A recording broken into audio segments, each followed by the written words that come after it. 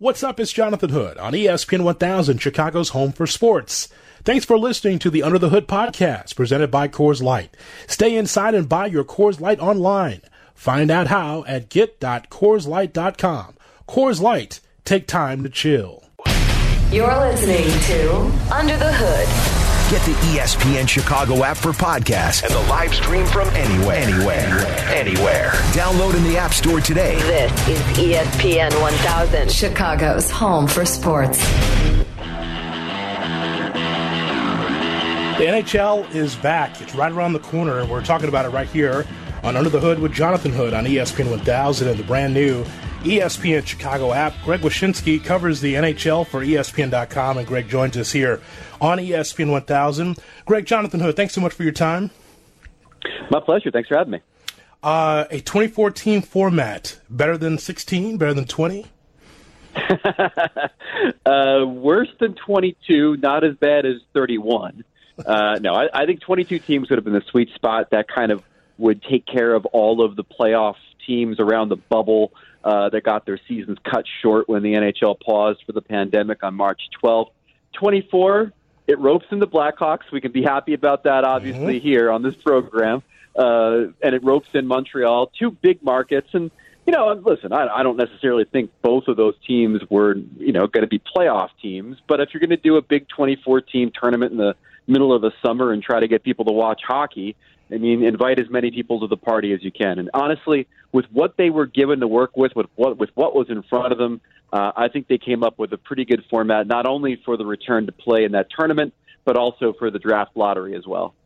How the 2020 NHL playoffs can be the greatest ever. You got to check out this column on ESPN.com. Greg wrote it, and you can read it while we are having our conversation. 77% of the league is in the postseason. Isn't that the case already? No, actually not. It's just, it's interesting because when I read your column, I got really excited again for the NHL starting because there's so many different ways. It feels like this could be, once it starts, Greg, it feels like the first day of the NCAA tournament because it seems like the unexpected can happen. Oh, yeah, and it's going to feel like the first day of March Madness, too, because the games are going to start at noon. You're going to get hockey all day long. One of the reasons that the NHL is doing this, obviously, is because of the same reason we watch March Madness, which is that they're hoping that the gambling community latches on to these games as something to bet on as live sports slowly starts to return. So it is going to feel like March Madness. It's going to feel like a day-long event, and I think that's a really cool way to do it. And like you said, the unpredictability of the whole thing is really what makes it such an attractive way to restart the season. You don't know what these teams are going to look like. A lot of the teams that were banged up and injured at the end of the regular season, they're going to be healthy. There's a lot of unpredictability on top of the fact that structurally, with a 5-game qualification round series situation for the lower 8 seeds in each conference, I mean, a 5-game series means 3 good games from a hot goalie, and you might be looking at a slew of upsets in that round.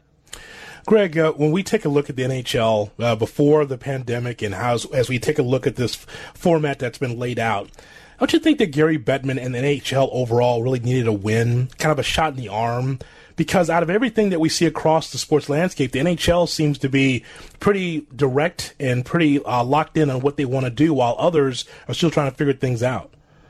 Yeah, and it's funny. I've been doing a lot of interviews with different people in the last few days.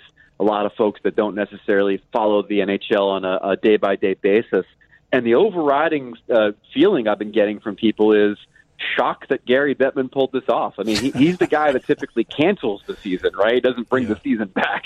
So I think there was a surprise that the NHL had their act together the way it did. But, you know, in someone who's been following this process for ESPN.com for the last few months, I could tell you that it's been a lot of back and forth between the owners and the players, a lot of different formats, trying to put everything on the table, trying to think outside the box as much as they can. And I'll give the NHL credit for this. They were flexible. You know, there was one point when they really wanted to do the draft before the season restarted. Their general managers weren't down with it, so the NHL relented, even though they were very much prepared to try to force that thing through. And in the case of the players, you know, a lot of the players were like, look, you know, you have to come up with a format that's going to rope in all of the teams that were in the playoff race and give the teams at the top of the conferences competitive games to get them ready for the next round. And I think the NHL worked hard to hammer out a format that works. So, yeah, being first to market was huge for them. They owned the week. The NHL never owns the week. Last time the NHL probably got this much attention is when they put a team in Vegas. And that's, the level of interest that we've had in hockey this week. That's really the case. You're right, Greg. As we talked to Greg Wyshynski from ESPN.com on the NHL, it's going to be returning soon. We're talking about it right here on Under the Hood with Jonathan Hood on ESPN 1000.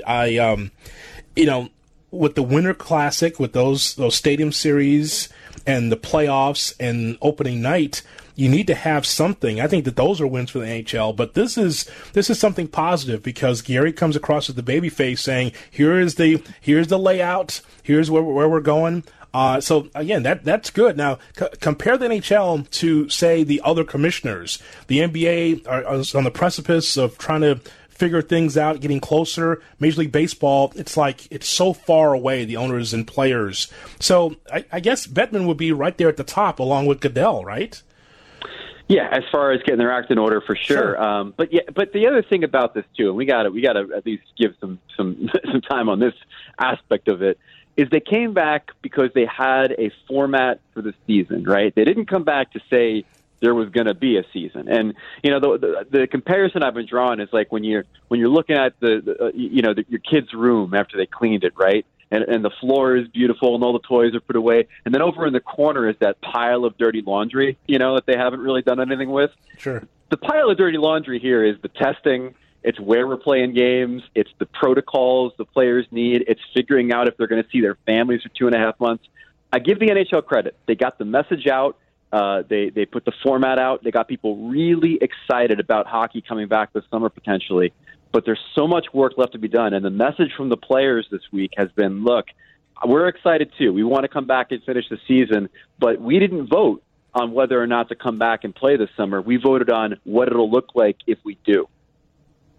What is the latest on the financial ramifications for the players? That's a bone of contention with the players in Major League Baseball. Any issues financially? Well, we should say first the players have received all of their paychecks for the season. They get paid through the end of the regular season. They don't get a paycheck during the playoffs.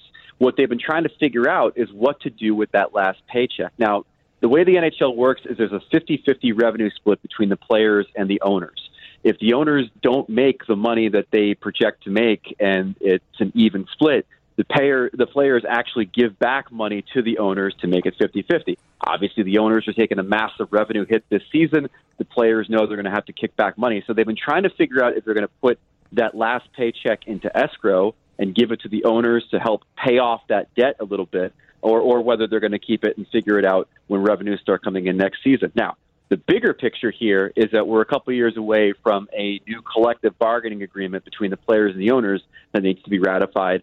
And one of the underlying topics of the next few weeks is going to be the players and the owners talking a little bit about the CBA and trying to maybe come up with a way where the players will extend the CBA, which the owners are pretty happy about the current system, extend the CBA in exchange for paying off the giant revenue shortfall they're going to have this season and probably next season over the course of several years rather than taking a massive hit over the course of maybe 1 or 2 seasons. So the financial picture is definitely part of the overall equation. It's something we're going to hear a lot more about, I think, as we get closer to the restart of the season. So do you want to go halves on Ed Belfour's 1971 Plymouth Barracuda that he's selling for $1.2 million? Let's do it, you and I. Let's do it. Come on, Greg. I just would love to be Ed Belfour's accountant. I mean, like, he offered the cops at one time $1 billion. He's selling his car for like $1.2 million. The valuation of things in Ed Belfour's life has been fascinating for me over the last 20 years. Listen, I love muscle cars, just like the next dummy, right? I love muscle cars. I enjoy it. But, man, that's a 71 Plymouth Cuda. That's a 440. I'm looking at the picture right now. It's a link in your column. It looks great. It's blue. It's light blue in color. It's got a leather interior. There's no way that thing's worth 1.2. I watch the auction shows. I don't think that's worth 1.2, but maybe in Ed Belfour's home, maybe it is. Well, there was an episode of Seinfeld once where I think Kramer bought a car that used to be owned by John Voight, and that helps like increase the value of the car. Maybe it's the same thing. Maybe it's like, you add on a mil if it's like Ed Belfour's car or something, trying to rope in a Dallas Stars or a Blackhawks fan to spend that extra cheese to get the car. Dude, don't put it past a Hawks fan, for real. I mean, that getting the Eagles CUDA, are you kidding me? Like that, I mean, before the championship era, like that guy walked on water. Like that, people loved Ed Belfour. So that's amazing. By the way, I would agree with you, and I think that this should be part of the negotiations in the NHL. If All Elite Wrestling can get their wrestlers to be at ringside, for their events to try to have some kind of noise, it should be an edict in the conversation that the hockey players should stay. They should be in the stands for wherever they're going to play. They should be there to make some noise for their comrades that are playing. It would be incredible. AEW has really cracked the code on that sort of empty arena thing in a way that I think that their competitors haven't. And just having, the faces cheer the heroes and the heels boo them and vice versa. And yeah, the idea of there being somebody in the stands making noise during these games, I think is something the NHL is certainly exploring. It could be staff members and players that are reserves for the teams that are playing. But yeah, in a perfect world, man, how cool would it be to have the Philadelphia Flyers sitting in the stands watching the Penguins play, and taking, trolling Sidney Crosby when he has the puck. I mean, there's a billion ways that you could keep this thing a lot more interesting than just playing in front of empty seats. But I'll say this, there's a guy named Steve Mayer for the NHL. He's the chief content creator for them. He's the guy who does all of the aesthetics for the outdoor games and themes them, like when you go to the Winter Classic in Dallas and there's a big cowboy boot and stuff like that. So he's going to be the guy in charge of creating the atmosphere for these games. And I have a feeling that there's going to be some stuff we've never seen for the NHL on television in the way that these games are shot, in the way they're presented, and in the way these arenas are going to end up looking and sounding to kind of distract us from the fact that there's no fans in the building. Oh, great. So we're going to get the red streak on the puck again like Fox. Is that what we're doing?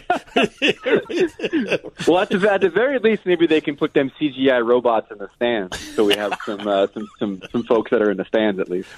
I would like that. I would like for the NHL just to be just like All Elite Wrestling, just get all the fans, get all the players. Even if they're not playing, that's fine, but I want them there to be able to make a lot of noise hitting the glass. I think it'd be great. So it'd be awesome. So, Greg, you know what's happening with this Hawks team. This is a team in transition here under Colleton. Colleton has been very unpopular here because it's what you know, right? It's when Quenneville is let go, and I thought it was premature, but there was a disconnect clearly between the front office and Quenneville, and that's why Q's not here anymore. It's the winningest team in Chicago in quite some time when you have 3 Stanley Cups in that run, the run the Blackhawks had. So Colleton's in here as kind of I think, transitional coach, but yet you still have veterans. So I'm looking at the potential matchup against the Oilers. I don't expect a lot for the Hawks, but you see what's going on with this Hawks team. Do you keep the core of Crawford and Taves and Kane and Duncan Keith, or do you start over? Well, I mean, logic would dictate you start over. I think part of the difficulty in that, obviously, is the trade protection some of these guys have. We've seen that with Seabrook.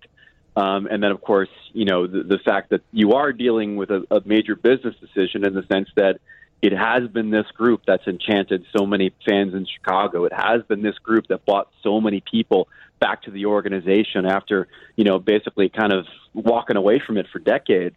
And it's really hard to conceive a Blackhawks team that doesn't have Keith and Taves and Kane at its core. There is a path back, and that is, as you develop more young players, and the Blackhawks certainly have a good number of them right now, you hope that maybe things coalesce and you could make a run. Heck, it could even be in the unpredictable summer we're about to have, where they'll be playing an Oilers team that isn't necessarily a juggernaut, even though they were 5th in the conference.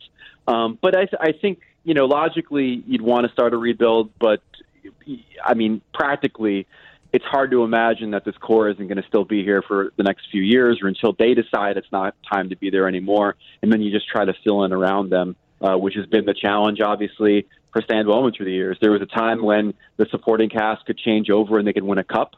And then there are times when the supporting cast simply just hasn't been able to coalesce around the core.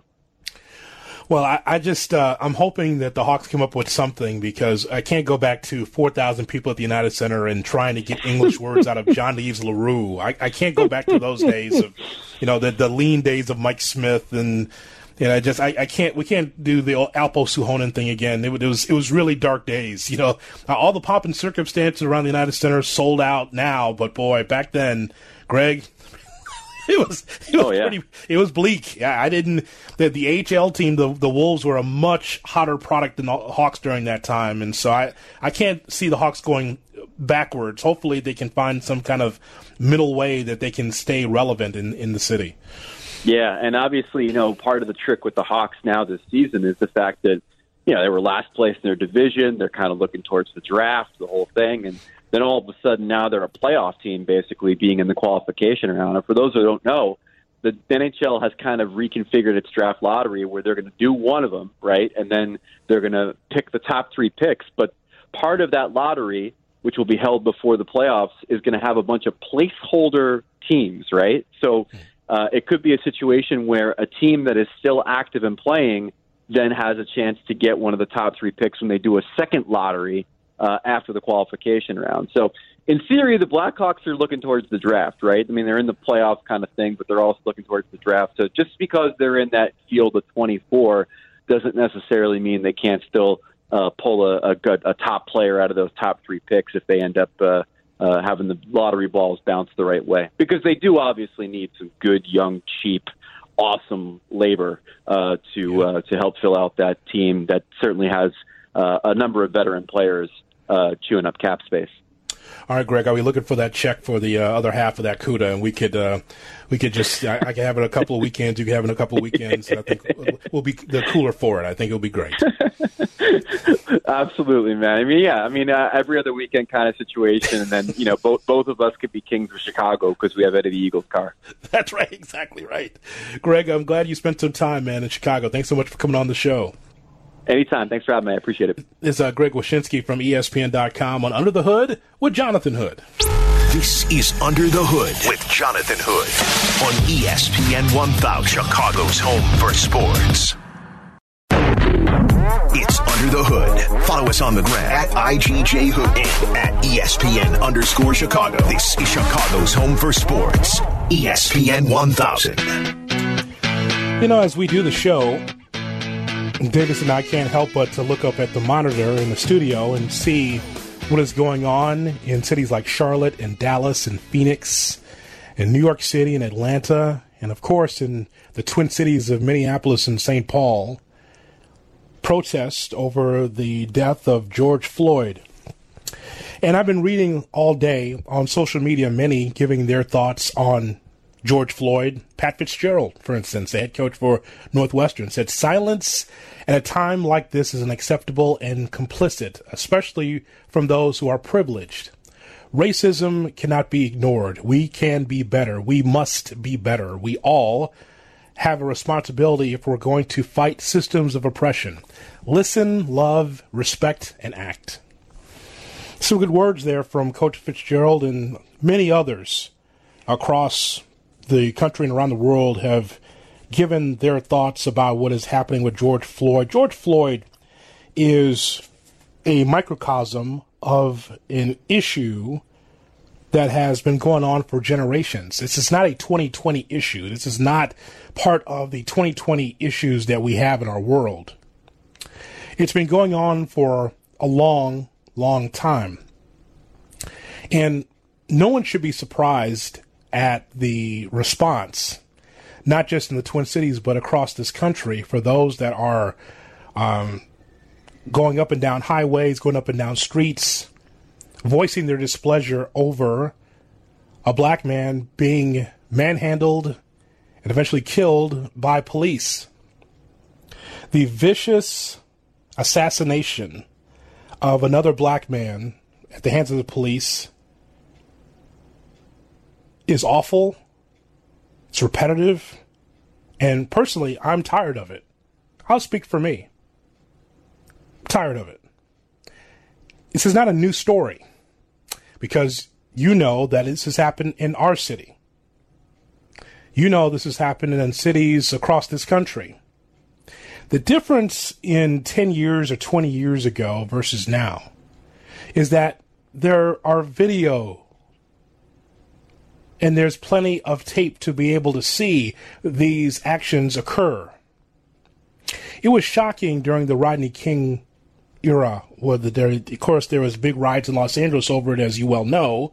There's been documentaries and movies made about it, but just the difference in Rodney King's beating is that we all saw it because it was on videotape and we all saw it on our TVs.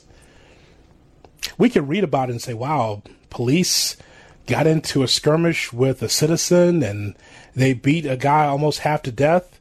When you read about it, it really reads horrible. But when you see it, that tells the story. The videos that we are seeing tell the story. I'm watching people across this country riot, and nobody should die at the hands of the police. People are saying, hey, what about justice for George Floyd? What about justice for anybody that doesn't want to die at the hands of the police in that fashion? What about justice for any of those people? And I will say again that it is very important for those boys in blue, those men in blue, those women in blue, those that are in the police force to speak against this. It's one thing for me and you to know that George Floyd's death was wrong. A knee to the back of your neck. The guy says, I can't breathe. And the 4 officers, including the one that applied the pressure, couldn't care less about his life because there is no real feeling for human life anymore from some people. Don't care.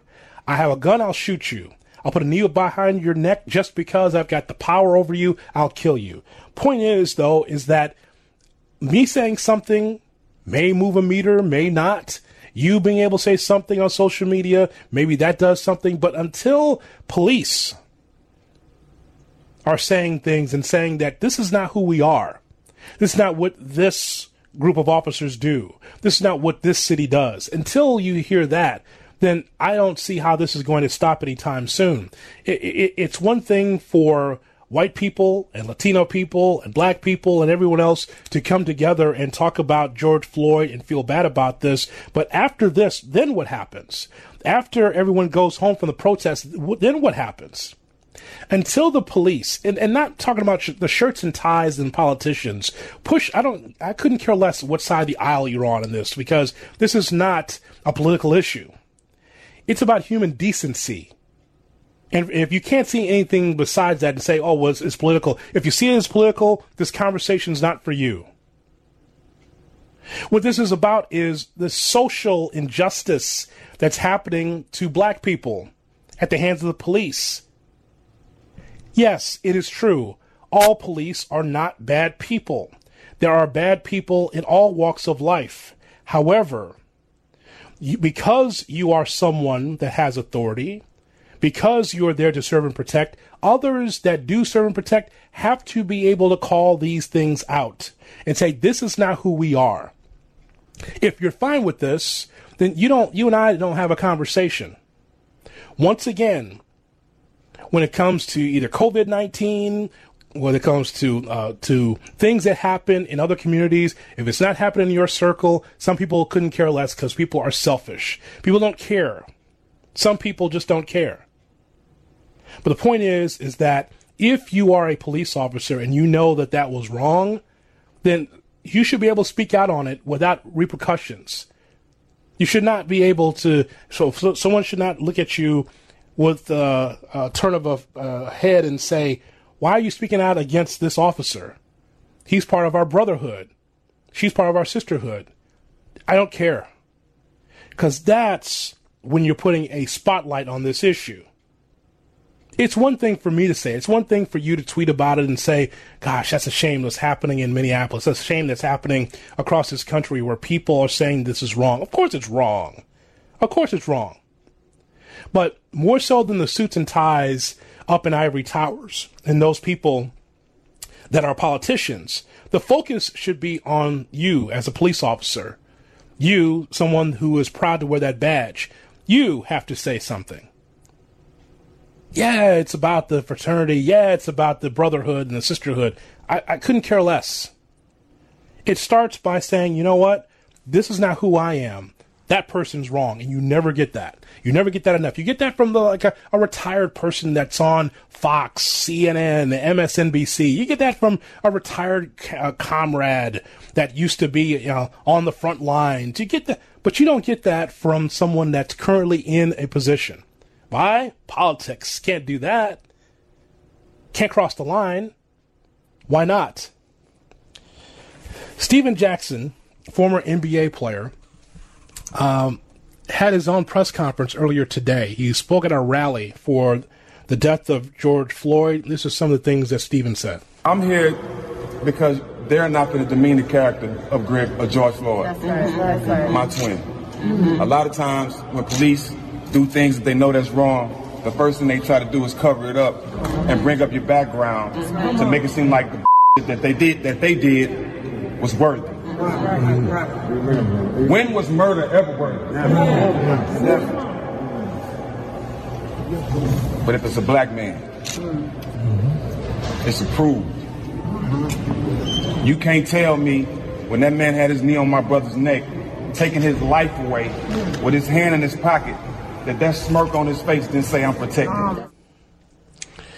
Killing someone is never right. It happens in our city all the time. We quoted the numbers a few days ago about Memorial Day. Like, I got a gun, so I'm just going to kill you just because. And just raise the numbers and just keep it moving because I killed you because I have a handgun. I have the ability to do that. That's wrong. That's wrong. From us as citizens, killing each other just because we can.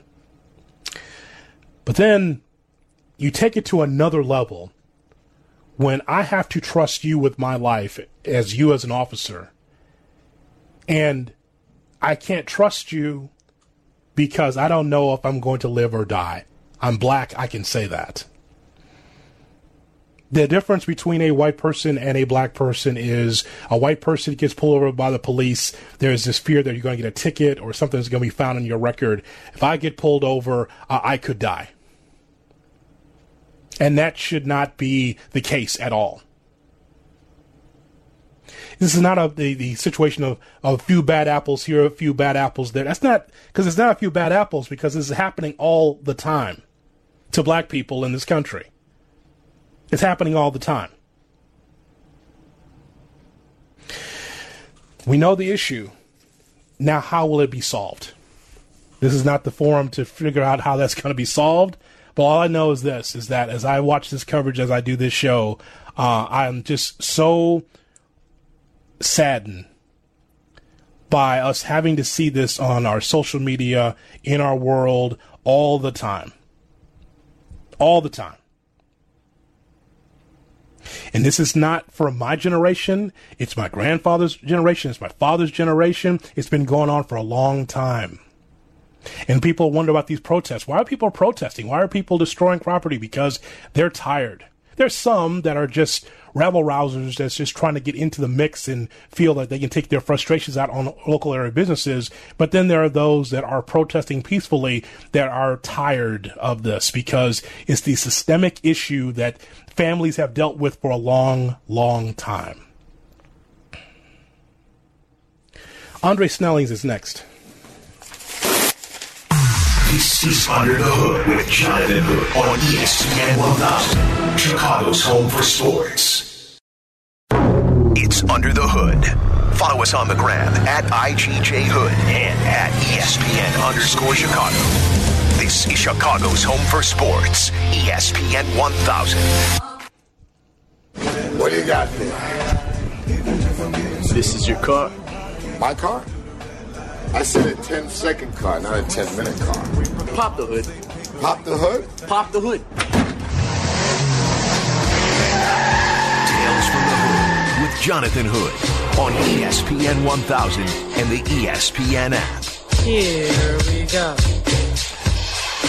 Tales from the Hood right here on ESPN 1000, the brand new ESPN Chicago app. Jonathan Hood with you. If you're around Saturday, I will be with Jeff Dickerson. We'll be together between 3 and 7 p.m. tomorrow. So 3 to 7 we'll be on ESPN 1000 talking sports from around the country and around the world. Interesting stories that we'll get to 3 to 7 tomorrow right here on ESPN 1000. Well, Tales from the Hood, stories of sports, entertainment, everything else in between. So Sean Davis, the executive producer of our show, and I have decided that we're going to do some redrafts when it comes to the NBA. And a lot of them always have a Bulls angle to it because the Bulls, in their rebuild, trying to get to their first championship, had a number of picks that were in the top 10. This draft tonight that we'll do, this redraft will go to 1990. So 1990 draft. This draft had Gary Payton, Kendall Gill, Dennis Scott, D. Brown. Not that D. Brown, but D. Brown. Willie Burton, Bimbo Coles.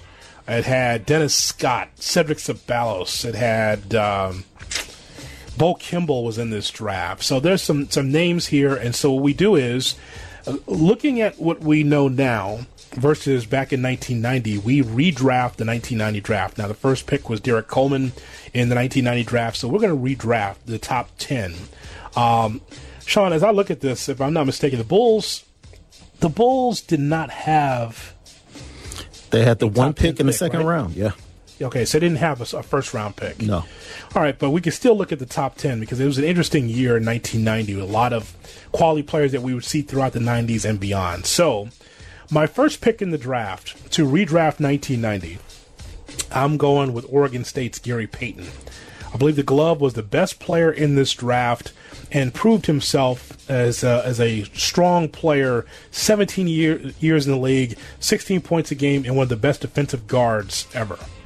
I'm right in step with you. The Glove, number one overall, to start off the 1990 NBA draft.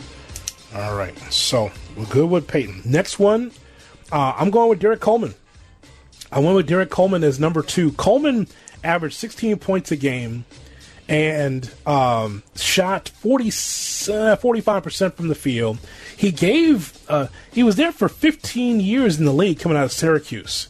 So I have him as number 2. Derek Coleman, of course, when he played for New Jersey, and the Nets' policy was you got to wear a tie when you go on the plane. Derek Coleman gave a blank check and said, just fill it out at the end of the year. I'm not wearing a tie. So there you go. Hey, Big Orange DC all day. Detroit stand up, number 2, Derek Coleman, without a doubt. Derek Coleman. Yeah. All right. Let me ask you this. We have a number 2 in this draft. Was Derek Coleman fairly rated, overrated, or underrated? I think we expected more. Definitely coming out of Syracuse. Mm-hmm. Low post game. He had a perimeter game. He could go out to about 20 feet, sink the jumper. We thought that would continue to develop. His range would extend out in the NBA. He didn't take care of his body. He just didn't put in the work. That's the way I look at his career. A bundle of talent, absolutely talented, many facets. Wasn't great on the defensive end, wasn't a rim protector, but definitely could have been much better at the NBA level than most saw him doing. So he's me. Nah, I wouldn't say that. So he's me. Your drop step is a little bit better. Your drop step is damaging. So Peyton, Derek Coleman. We also go to number 3 here, the 1990 redraft. So you know what I did for number 3? I mean, look at the numbers. How could I pass on Tony Kukoc? How could I pass on Tony? I'm right there with you, Hood. Oh, so I have Tony at number 3 overall in this draft. I'm lock and step with you.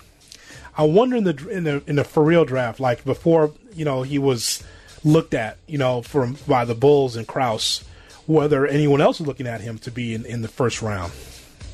I mean, that's definitely one of Krause's crowning achievements as a general manager. Being able to snatch Tony Kukoc at 29th in this draft. Yeah. Yeah. And became a solid pro. Absolutely. Became a solid pro. He ends up 11.6 points a game, but that's because it was after his Bulls run, he kind of tapered off. But he gave you a good 13 years in the league as we redraft 1990. So we're lock and step with Peyton, Derek Coleman, and Kukoc. All right, 4, I took Kendall Gill. Okay. Kendall Gill, 15 years in the league, 13.4 points a game. Maybe because we're friends with Kendall. Maybe because we've seen some of these rebroadcasts of Kendall getting it against Michael coming out of Illinois. But I'm gonna go Kendall at 4 here. This is where we part ways.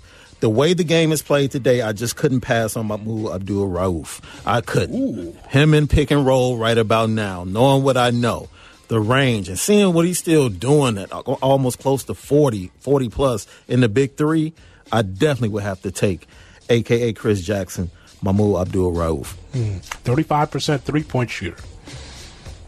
9 years in the league. Yeah. I have him on the list. He just didn't make my top 5. Yeah, because of the way the game is today. Yeah. He would be fantastic. At 5 in my redraft for 1990, I went with 3D. Dennis Scott, huh? Yes, I have Dennis Scott here. And remember when we talked about the Last Dance documentary and we were going through the Orlando Magic lineup, man, that was... I don't know if do you get that today? Do you have the smallest player in your lineup to 6'6", Nick Anderson? Because we're talking about Nick, Penny, Shaq, and 3D in that lineup, right? Right. And so all those guys were tall. Yeah, they were. And big guys. Yeah. So and Horace Grant, of course, because Horace was 6'9", 6'10". Yeah. So I mean that was a really big lineup they had there. So and 3D was a specialist at the 3 ball, so I have him 5. Man, 3D was coming off that. I don't know if you remember that year, GT versus UNLV in the tournament. Yeah. That was a bunch of talent, man. Great game. Kendall Gill for number 5 in me. That's fair. Yeah. That's fair. Yeah. 6, I took Mahmoud Abdul-Rauf right there because Chris Jackson was a really talented player at LSU. He comes to Denver, and he just kind of matched that style. You know, before all this controversy of, like, the flag and all this stuff, I mean, he was almost one of the pioneers of that, as he's a Muslim, turns Muslim, and there was all this controversy on why he wasn't out with the rest of the team during the national anthem. Then he stood there and prayed in his hands, and people thought that was controversial. It wasn't to the point where people were, like, so angry with Mahmoud that they didn't want him in the league, but there was questions about that because that was the first time that we ever seen that. Right at 6, I go with Cedric Ceballos. Cedric Ceballos, man, 9 straight years in double figures, 3 straight years over 20 points in Phoenix. Definitely outperformed where he was picked in the second round. I'm going to go ahead and slide Cedric Ceballos up to the 6th spot. Haven't heard you mention Anthony Bonner yet. Maybe that's going to come soon. No, he won't get Cedric mentioned. Ceballos is 7 on my list. Yeah, he was a terrific player. I liked Cedric Ceballos a lot, especially with the Suns. Yeah, I totally agree. 7 for me is Dennis Scott. Okay, so yeah, we're Dennis right there. Scott 3D comes in right at number 7 for me. We're right there together. 8, I put as Terry Mills. What's wrong with Terry Mills? No, because I have a debate with Terry Mills. What's wrong? No, he's not 8 for me, but he's in a debate to slide into the top 10. We'll talk about it. But you have Terry Mills at 8? Yeah. What Okay. about Terry Mills? There's nothing wrong with Terry Mills. The 3-point shooter? No. How would Terry Mills work today at 6'10", shooting from the outside? He'd probably be pretty good. He had a nice little turnaround jumper off the box as well. Detroit's own. Yes, he was. Yeah. Yes, he did. Yeah. D. Brown for me at 9. At 9, I had Antonio Davis at 8 for me. Yep. And then at 9, I'm going to go with Eldon Campbell. I'm going to slide Eldon Campbell from Clemson in there. Very serviceable career. I loved his music, Round and Round. I love that. That was good stuff. No, that's Tevin. Oh, I beg your That's pardon. Tevin. You're trying to make this the complete Detroit draft by throwing Tevin in there, huh? I beg your pardon. That was Tevin Campbell. All right. Well, I got that wrong. At number 10, Antonio Davis. 10 right here, I had a trio. It was either D. Brown, Lloyd Vault, or Terry Mills. And just because of the Reebok pumps, I'm going to go with D. Brown. Interesting you took Eldon Campbell, who was drafted last in that draft, in the first round. Yeah. All right. Eldon Campbell was solid for me. He was. He lasted a long time. Yeah. So no Dwayne Shinsis, huh? No. Okay. No. All right. Well, I bet you Andre Snelling's has something. But I'm very interested when we get Andre on because this is like right after the tragic death of Hank Gathers. I'm very interested where Hank Gathers probably would have gone in this draft. Man. Yeah, you know, because Bo Kimball ended up going was it 3 overall? He was a. Let me look at this. He went 8th overall to the Clippers. Yes, he went 8th overall to the Clippers.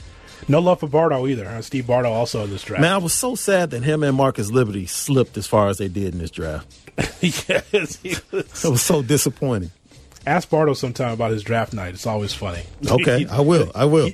He doesn't remember. Where's Andre Snelling? He's right here. Let's talk to Andre Snelling. We have to bring our referee in for him to laugh at our draft picks here for 1990. Andre Snelling, you can find him theundefeated.com as well as ESPN is their analytics guy. Dre, as always, I appreciate it. Yep, thanks for having me on. This was a fun one. GP was the easy first choice, right? I mean, he's the inner circle Hall of Famer out of this crew. But after that, there was some interesting stuff. I agreed with y'all. I think I probably would have had DC Derek Coleman number 2. Mm-hmm. He's one of those all-time, was he as good as he could have been and how good could he have been, if maybe he cared about it a little more. But yeah, I was really interested in a lot of the guys and how they would translate to today, right? My man mentioned Mahmoud Abdul-Rauf. I mean, would he look like Steph Curry? If he played in today's game with the emphasis on the three-point shot, maybe somewhere on the continuum between Steph Curry and Trae Young, somewhere out there. Because I don't know if y'all remember Chris Jackson in college. That joker would pull the trigger. Yes, he would. I mean, did he put up 60? In the game? So I would love to see him in today's game. And really the same with Kukoc. He had a game that he would be, a great stretch 4 that can handle the rock these days. So I like hearing him go pretty high. Anybody else that we missed? I said Terry Mills could work today because he shot the ball well from the outside also, Dre. Yeah, that's true. That's true. There were some shooters, and you figured the shooters would be better today than they were then. I'm not sure, though. I mean, because he would pretty much have to play center, right? You know what I'm saying? Was he versatile and mobile enough to be able to be a shooter and then kind of contribute on the inside? Maybe I would have had him as a borderline top 10 guy. He didn't make my top 10, but he was just outside of it. Who did we miss? Did you make a case for Bimbo Coles that we didn't know? Miguel Knight? Who did you miss out of there? I'm from Dayton, Ohio, so Miguel Knight, that name jumped out at me. That was that was a man back in the day. Let's see, my top 10. I think you all had at least one of them. I had G.P. Coleman, Kendall Gill, Dennis Scott, Mahmoud Abdul, Chris Jackson. I just wasn't sure where to put him because of his longevity. But to your point, if not for the controversy about the kneeling, that maybe wouldn't have been as controversial in today's NBA. He probably would have been higher. Who snuck in for me that I don't think either one of you mentioned at the back of my top 10 was Tyrone Hill out of Xavier. He was just a great role player. He could play defense. He was hard-nosed. And he was one of those unsung guys that helped Iverson get those Sixers to the finals that nobody really remembers. That's true. That's true. Tyrone Hill is a solid pro, 14 years. So Dre, one other question that Sean asked, and that is the late Hank Gathers. Because Loyola Marymount was about those threes, run and gun, what would he look like in the league? Man, Hank Gathers, when he passed, that was one of those kind of traumatic, experiences for me growing up. Lynn Bias died, Hank Gathers died. I always just felt like I could, feel it. That was a hard one. I think he'd have been a monster in the league just because he had that combination of scoring and rebounding and skill mixed with power. And in that day and age, especially, it wasn't all about the big men have to be stretching the floor. I think he'd have had a heck of a pro career. Dre, you're going to be writing something for theundefeated.com next week, so we're going to be reading that. Yeah, that's the plan. Maybe a couple things. I have a culture play piece, about an actor, but I mean, with everything that's going on in the world, I may have an opportunity to kind of speak on that a little bit, and so I'm really hoping that I find something good to say. All right, my friend. Thanks for coming on, and we'll do it again soon. All right. I look forward to it. Andre Snelling from ESPN.com with us, and we thank you for listening and being part of the program here on ESPN 1000. I'll be with JD tomorrow between 3 and 7. Our thanks to Sean Davis on the other side of the glass. If we don't catch up on Saturday, let's do it Monday at 7 right here on Under the Hood with Jonathan Hood.